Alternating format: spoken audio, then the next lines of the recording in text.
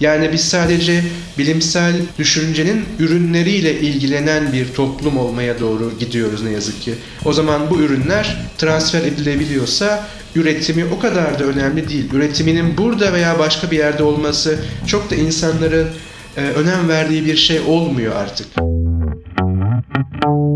Yani doğulu bir doğa filozofu o zamanki adlandırmasıyla veya o zamanki bir alim Platon'la diyaloğa girdi. Aristoteles'le diyaloğa girdi. Bizim coğrafyamızın başına gelen şey de bunun aktif bir etkinlik olduğunu, bunun bir diyalog olduğunu unutmak. Yoksa bilim tüm dünyada bir değişim yaşadı. Hem kurum olarak hem de insanların zihnindeki imaj olarak.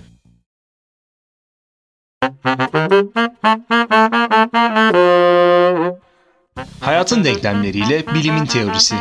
Gayrisafi fikirler.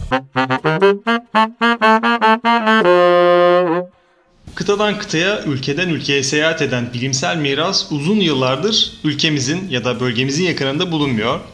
Belki ihtiyaç görülmedi, belki de temel değerlerine uzak kalındığı için mirasa batımıza bakarak şahit oluyoruz.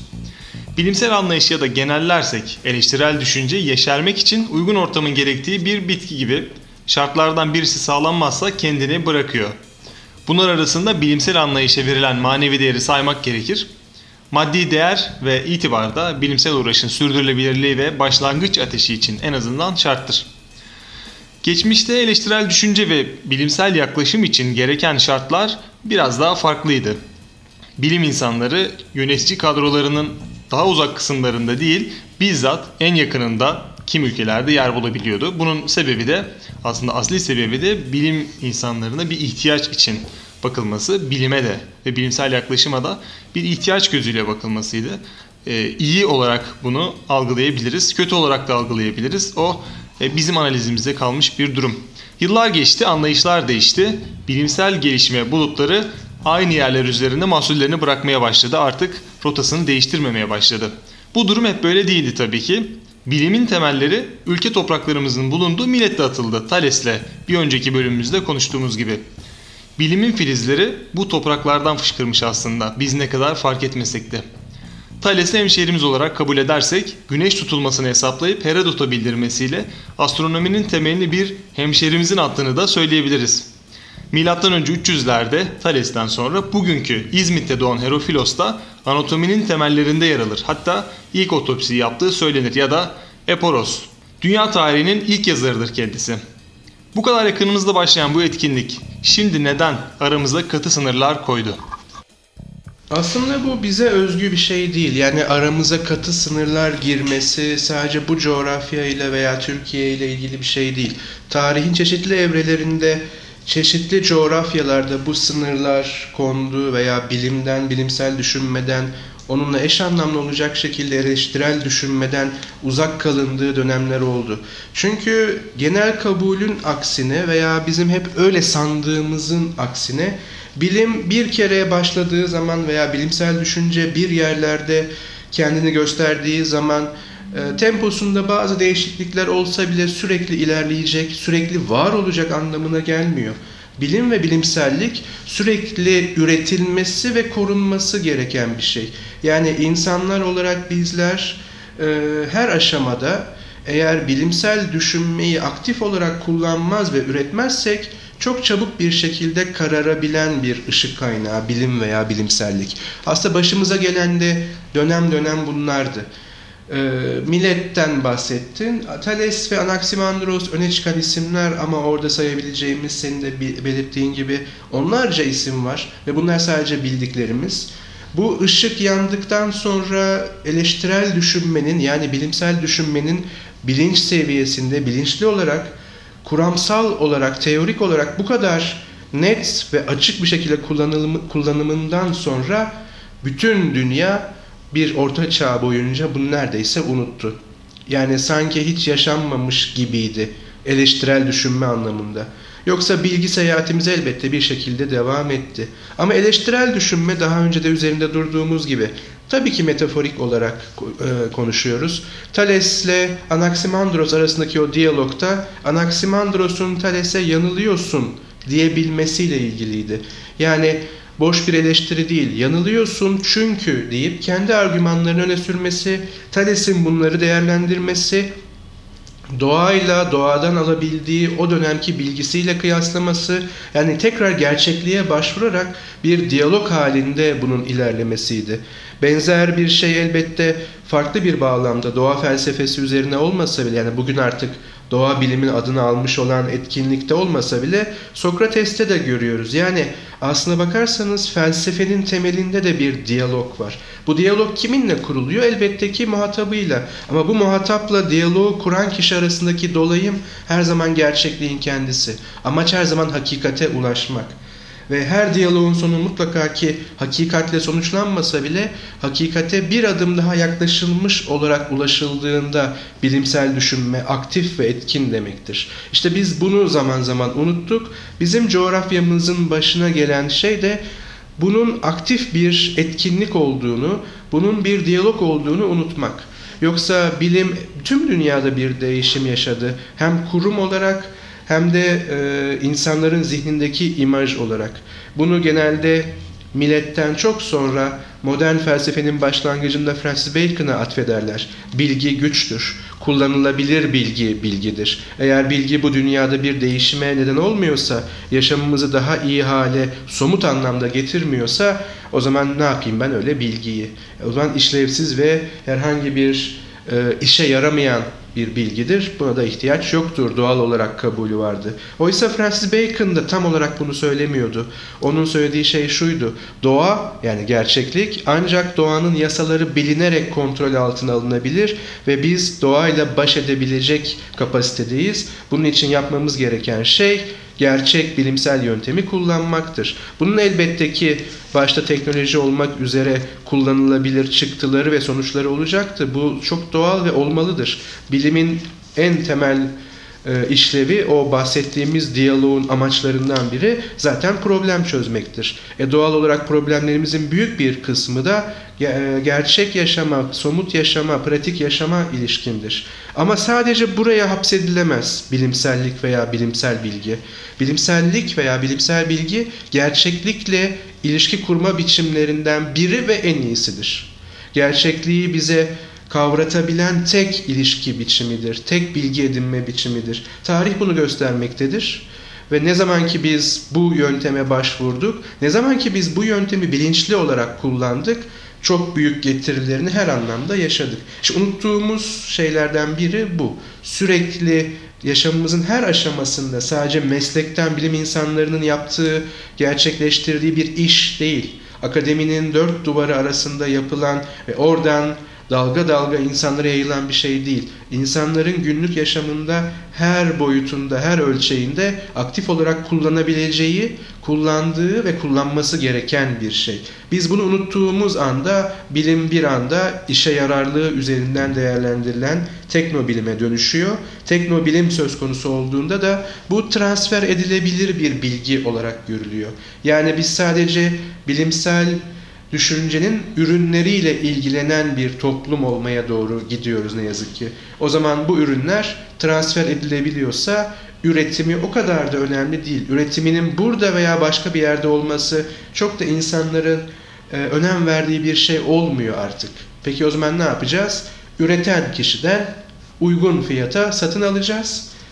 Bu fiyat ne kadar düşükse o kadar iyi diyeceğiz. Aslında doğaya karşı, yani gerçekliğe karşı bakışımız bilgi üzerinden bu hale geldikten sonra herkes bilime kıymet veriyor ama bilimi ürünleri üzerinden gördüğü için üretilemez hale geliyor ve gitgide senin bahsettiğin o güzel adlandırmayla hemşerilerimizin nasıl düşündüğünü unutmaya başlıyoruz. Eğer öyle düşünmezsek sadece ürünlerin transferi üzerinden ve aktarılması üzerinden bir yere varamayacağımızı çok acı bir şekilde elbette göreceğiz. Çünkü tarihte de bunu gördük. Orta Çağ dediğimiz dönem, daha sonra üzerinde duracağız elbette, o kadar karanlık bir dönem değildi. Ama bilgi üretiminin çok azaldığı bir dönemdi. Tamamen antik Yunan, yani önceki mirasın çeşitli sentezlerle aktarıldığı bir dönemdi.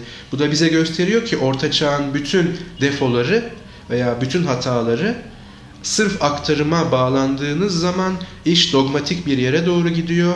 Artık diyalog kesiliyor, monologlar başlıyor. Çünkü aktarım bir monologtur. eğitim sisteminde, eğitim felsefesinde çok tartışılan bir konudur. Herkes bunu takip edecek ve bilecektir.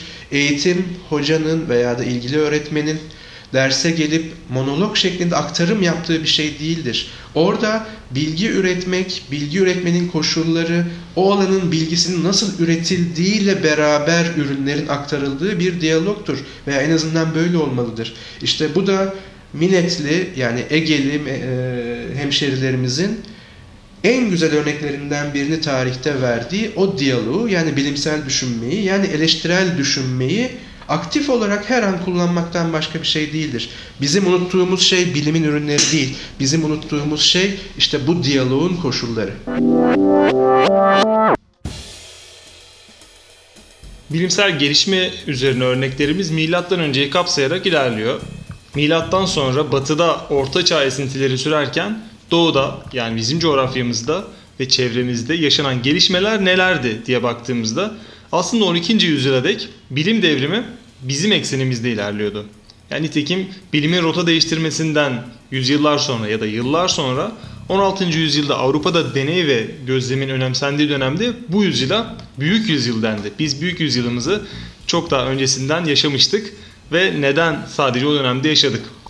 Bulunduğumuz bölgeyi en yakın sınırlarıyla ele aldığımızda bu coğrafyada mimaride, statik hesaplarında, yapılan mimari yapıların hesaplarında şaşılacak derecede tutarlı ve etkileyici hesaplar varken ya da Piri Reis'in dünya haritasının şaşılacak başarıya ulaşmış olması durumunu gördüğümüzde bu tepe noktasında bile bilimsel bayrağı elimizde tutamama sebebimiz nedir acaba? Orta Çağ tabii ki çok ilginç bir dönem. Uzun yıllar bir klişe olarak karanlık çağ olarak anıldı. Ama biz biliyoruz ki ne Batı ne de Doğu için mutlak bir karanlıktan bahsedemeyiz. Kaldı ki tam o dönemlerde, yani Orta Çağ olarak adlandırılan dönemin büyük bir kısmında Doğu olarak adlandırdığımız coğrafya için durum hiç de kötü değildi. Hatta karanlıktan ziyade çok ciddi bir aydınlanma bile var diyebiliriz. Çünkü Batı biraz önce bahsettiğimiz o diyaloğu unutmuşken yeni bir aşamaya, tabii elbette ki bunun politik ve iktisadi koşullarına da bakmak lazım ve bununla açıklamak lazım. Ama bu diyaloğu unutmuşken her ne sebeple olursa olsun Doğu bu diyaloğu başlatabilecek duruma geldi. Peki diyaloğun karşı tarafında kim vardı?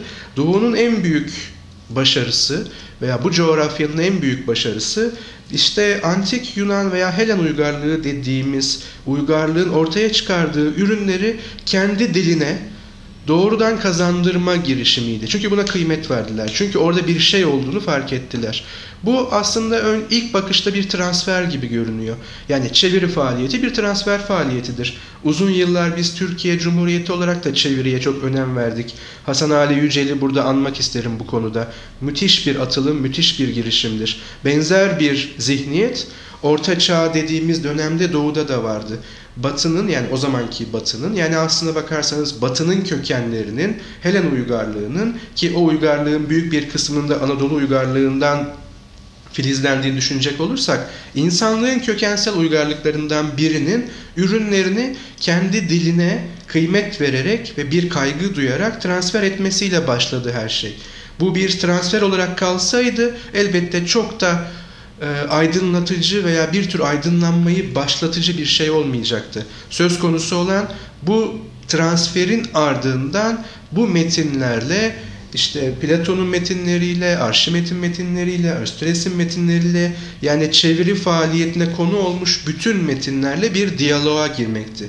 Çünkü biz diyaloğu herhalde ilk elden duyduğumuzda karşımızda kanlı canlı bir insan, bize tepki veren biri ve onunla karşılıklı bir konuşma olarak algılıyoruz. Halbuki diyalog metinlerle de kurulabilir. Diyalog doğanın kendisiyle de bu anlamda kurulabilir. Biraz daha geniş ve metaforik kullanırsak. Ama metinlerle kurulan diyalog o metinlerin yazarıyla, o metinlerin yazarının içinde bulunduğu koşullar dahilinde onun doğayla kurduğu ilişki üzerinden de bir diyalog kurmaktır. İşte Doğu bunu başardı.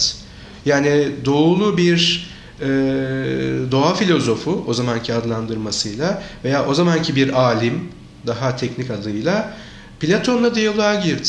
Aristoteles'le diyaloğa girdi. Diğer büyük düşünürlerle diyaloğa girdi ve onları olduğu gibi kabul edip aktarmak yerine onlara şerhler düştü. Onların daha geliştirilebilir gördüğü kısımlarını geliştirmeye çalıştı. Pek çoğu da geliştirdi. Yaptıkları buydu. Bunu yaptıkları sürece de o ateş bu kez bu coğrafyada yanmaya başladı. Ama bu coğrafya derken aslında şunu söylemek daha doğru. Belki ateş ilk yandığı yere geri dönmüştü. Peki daha sonra neden gücünü kaybetti ve büyük yüzyıl dediğimiz o 15-16. yüzyıllarda tekrar Batı coğrafyasına, yani bugünkü kıta Avrupa'sına doğru kaydı? Bunun sebebi belki o diyaloğun yine unutulmaya başlaması ve bir tür yine monoloğa dönüşmüş olması. Çünkü diyaloğa girenlerin metinleri veya eserleri tekrar bir düz aktarım şeklinde medreseler ve benzeri kurumlarda sadece bir iletim aracı veya da bir tür aktarma aracı olarak görüldü. Hakikatin diğer nesillere kazandırılması ama onların bu diyaloğa dahil edilmemesi şeklinde bir hata olmuş olması veya bu yola sapılmış olması, yine politik ve iktisadi sebeplerine üzerine düşünmeye herkes davet etmekle beraber sanırım nedeni buydu. Diğer somut örneklere gelirsek elbette ki çok parlak çalışmalar tek tek var. Bunun işin uzmanları bunun tarihini yazarken bu örneklerin nasıl olup da böyle bir ortamda parladığının izini sürüyor. Örneğin Piri Reis haritası esasen çok da başarılı bir harita değildir. Güney Amerika'yı haritalandırdığı bölümler gerçeğe çok da uygun değildir. Bunun sebebi de şudur. Piri Reis esasen Akdeniz'den hiç çıkmamış bir denizcidir. Ama bir diyaloğu başlatabilecek kadar zeki ve bu işin farkındadır ve diyaloğu kurduğu şey dünyanın o döneminde çizilmiş diğer haritalar ve haritaları çizen gemiciler veya coğrafyacılardır. Çünkü Piri Reis hemen herkesten şunu talep etmektedir: bana harita getirin. Bu haritaları satın almaktadır, bu haritaların izini sürmektedir ve o yüzden de Kuzey Amerika kısmının çizdiği kısım aslında Kristof Kolomb'un haritasıdır ve bildiğim kadarıyla Kristof Kolomb'un elimizde olmayan haritasının en iyi örneği, en iyi kopyasıdır. Çünkü Piri Reis şuna açıktır: bir diyalog üzerinden yapılmış çalışmaları sentezleyebilecek veya en azından bunu deneyebilecek kadar aydın bir insandır. Ve o harita şu anda hepimizin imaj olarak aklında olduğu kısmı değildir. O bir dünya haritasıdır. Ve o haritanın Akdeniz kısmı mükemmele yakındır. Çünkü bizzat gördüğü veya bizzat yaşadığı bölgenin haritalandırmasını doğru bir projeksiyonla yapabilmiştir. Bu işin teknik bilgisine de, kuramsal teorik bilgisine de sahiptir. O sadece elimizde olan kısım haritanın bir kısmı. Buradan büyük yüceltmeleri de gerek yok. Yani o dönemde Piri Reis Amerika haritasını çizdi, onu da sadece o yaptı demeye de gerek yok. Ama aslında sadece kopyaladı diyebileceğimiz kadar küçük bir şey de değil. Buradaki tutum ve tavır çok önemli ve tabii ki oradaki ustalık ve kuramsal bilgi, bunun nasıl yapılacağına dair teknik bilgiyle beraber çok önemli. Ama bu tek tek örneklerde bizim için önemli olan şey şu: gitgide medreseleşmeye, gitgide bir aktarımcılığa dönen bir dönemde bu tek tek parlak bilim insanları veya bilimle bu kadar parlak ilişki kurabilmiş insanlar nasıl ortaya çıkabildi? Çünkü dönem kötüye giderken en azından bilimsellik anlamında iyi bilim insanları çıkarabilmenin koşullarını araştırmak da çok önemli bir bize perspektif sunabilecek alandır. Bilim tarihinin önemli bir çalışma alanı da budur. Veya bilim tarihi çalışmalarından çıkabilecek önemli sonuçlardan biri de budur. Çünkü hala aynı şeyi yaşıyoruz. Dünyanın tamamı bilimsel olarak eşit tempoda ve eşit yönlerde ilerlemiyor veya gelişmiyor veya dönüşmüyor. Bir kısmında ne yazık ki o orta çağı aratacak koşullar söz konusu. Biz Doğu ve Batı'yı çok radikal sınırlarla ayırıyoruz belki ama bizim de doğumuzda bugün Afganistan'ın içinde veya o bölgenin içinde bulunduğu durum bilimsel açıdan ve insani açıdan Orta Çağ'ı çok da aratacak bir şey değil. Peki yarın öbür gün bizim ve keza başka coğrafyaların başına bunun gelmeyeceği yönünde hiçbir garantimiz yok. Çünkü tekrarlamak gerekirse bilimsellik sürekli üretilmesi gereken, sürekli aktif tutulması gereken ve ancak bu şekilde sürdürülebilir olan bir şey. Yoksa bir kere başarıldığı zaman ürünleri üzerinden sürdürülebilir bir şey değil. O gitgide karanlığa doğru gidecek bir statiğe, bir durgunluğa Ve bu durgunluk da eninde sonunda bir dogmatizme yol açacaktır. Dogmatizm geldiği zaman da bilimsel düşünme, eleştirel düşünme ya savaşa girecektir ya da yok olacaktır. Anadolu'da bilimin bayrağı yitirmesi çağa uyum sağlayamamasıyla ilişkili olabilir mi? Önceleri bilim ve eğitimin temeli olarak görülen Beytülhikme yani felsefe evi ve Darülülüm ilimler evi gelenekleri Batı yükselişe geçtikten sonra yeterliliğini yavaş yavaş yitirerek medreselere yerlerini bırakmışlar. Medreselerde bilim insanları yerine devlet insanları yetiştirmeye devam etmişler. Yani burada bilimsel üretimden ziyade devlet için üretim ortaya çıkmış. Basit olarak ele alırsak bilimin hep pratik kulpundan tutulduğunu söylemek yanlış olur mu? Çünkü 1773'te mühendishane kurulurken amaçlanan Avrupa'daki teknik hesaplarla yarışmak değil, denizciliği biraz daha iyileştirmek, geliştirmek. Yine 1900'lerde temel bilimlerde ilerlemek için ideolojik bir dışlama engeliyle karşılaşılıyor. Akış genelde aynı. Yani 12. yüzyıl sonrasında Batı adım attıktan sonra biz o izi takip ediyoruz ya da etmeyi deniyoruz. Kimi zaman etmeyi de düşünmüyoruz. Bu geriden geliş günümüzde de sürmekte midir? Ya da bu bir kültürel farklılık mı? Batı'da bireyselcilik, Batı'nın çalışmaları olan yaklaşımı ve ülkemizde izini sürebileceğimiz, kesin olarak söyleyemesek de kültürel muhafazakarlık, bu toplumun her kesiminde olabilir. Geçmişte de böyle olabilir. Bu geriden takip etmeyi, bu netliği, garanti içinde olmayı destekliyor olabilir mi? İlerleme kavramı veya ilerleme problemi üzerinden bilimi ele aldığımızda bilime bireysel bir ürün olarak veya bilimselliği bireysel bir etkinlik olarak görmektense kurumlar üzerinden görmek çok daha işlevseldir ve ilerleme zaten burada ancak tam olarak kavranabilir. Çünkü bilimsel ilerleme dediğimiz şey 100 yılda bir, 50 yılda bir, 1000 yılda bir veya işte periyodu her neyse o kadar zamanda bir gelen dahilerin ürünü değildir. Yani parlak bilim insanlarının tarihi değildir bilim tarihi veya bilimsellik tarihi. O yüzden kurum olarak baktığımızda veya kurumlar tarihi yani bilimselliğin ürettiği kurumların tarihi üzerinden baktığımızda verdiğin örnekler çok yerinde. Beytülhikme ve Darülülüm gibi kurumsallaşmalar çok önemli göstergeler. Çünkü bunlar bilimsel gelenekle bir diyaloğa girildiğinin ve bu diyalogtan da ürün verecek şekilde eleştirel bir tavır takınılabildiğinin göstergeleri.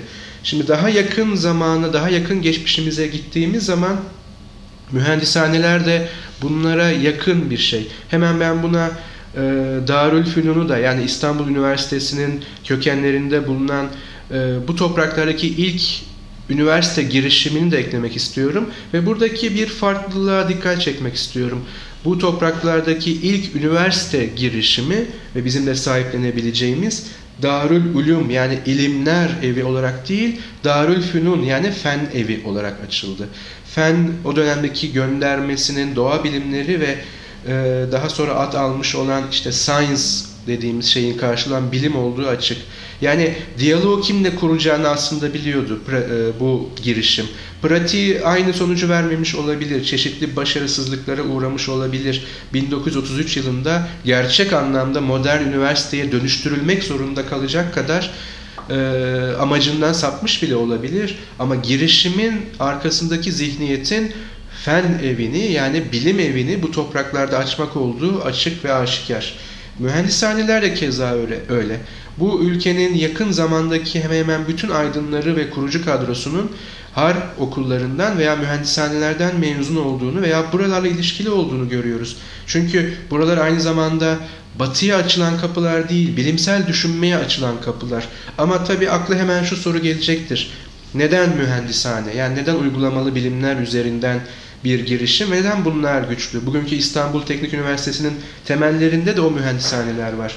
Çünkü dönem itibariyle artık bir beka sorunu söz konusu. Yani artık can havliyle bir kurtuluş arandığı bir dönem. Bu dönemde elbette ki şu yapılamazdı. Öncelikle Isaac Newton'un Principia'sını çevirelim. Bunun üzerine teorik çalışmalar yapalım. Bunu bir derinlemesine tartışalım. Ondan sonra bunun uygulamaları üzerinden bazı sonuçları elbette elde edeceğiz denemezdi. Çünkü söz konusu olan hayatta kalmak ya da yok olmak arasındaki farktı. O yüzden öncelikle ürünler üzerinden, yani uygulamalı bilimler üzerinden bir entegrasyon hedeflendi. İhtiyaç da bu yöndeydi. Yani bizim mühendislere veya onlar gibi uygulamalı bilimcilere ihtiyacımız vardı. Ama bir kere o kapı açıldığı zaman mühendishanelerin müfredatları veya oradaki havaya bakıldığı zaman önümüze tam olarak bir bilimsel düşünme geleneğinin içinden sızabileceği bir alan veya da bir kanal görünüyor. İşte bu kanal zaten daha sonra Darülfünun düşüncesine, oradan da üniversite düşüncesine evrilecektir. Ve tabii ondan sonra kurulan ilk fakülte ve Cumhuriyet'in ilk üniversitesi olarak Dil ve Tarih Coğrafya Fakültesini ve Ankara Üniversitesi'nde bu konuda anmakta fayda var. Yani kurumlar tarihi bize ilerleme tarihi konusunda daha çok şey söylüyor ve arkasındaki düşünsel gelenekleri çözümleme konusunda daha çok malzeme sunuyor. Bu dönemler içerisinde Anadolu coğrafyasına baktığımız zaman girişimler çok cesur, hiç de küçük adımlar değil, çok büyük adımlar, ama tabii verdiği sonuçların başarısı, Batı ile olan ilişkilerimiz veya da bilimsellikle olan ilişkilerimizin mevcut durumu bu tarihsel perspektif üzerinden tekrar değerlendirilmeli ve belki yine böyle cesur adımlar atılmalıdır.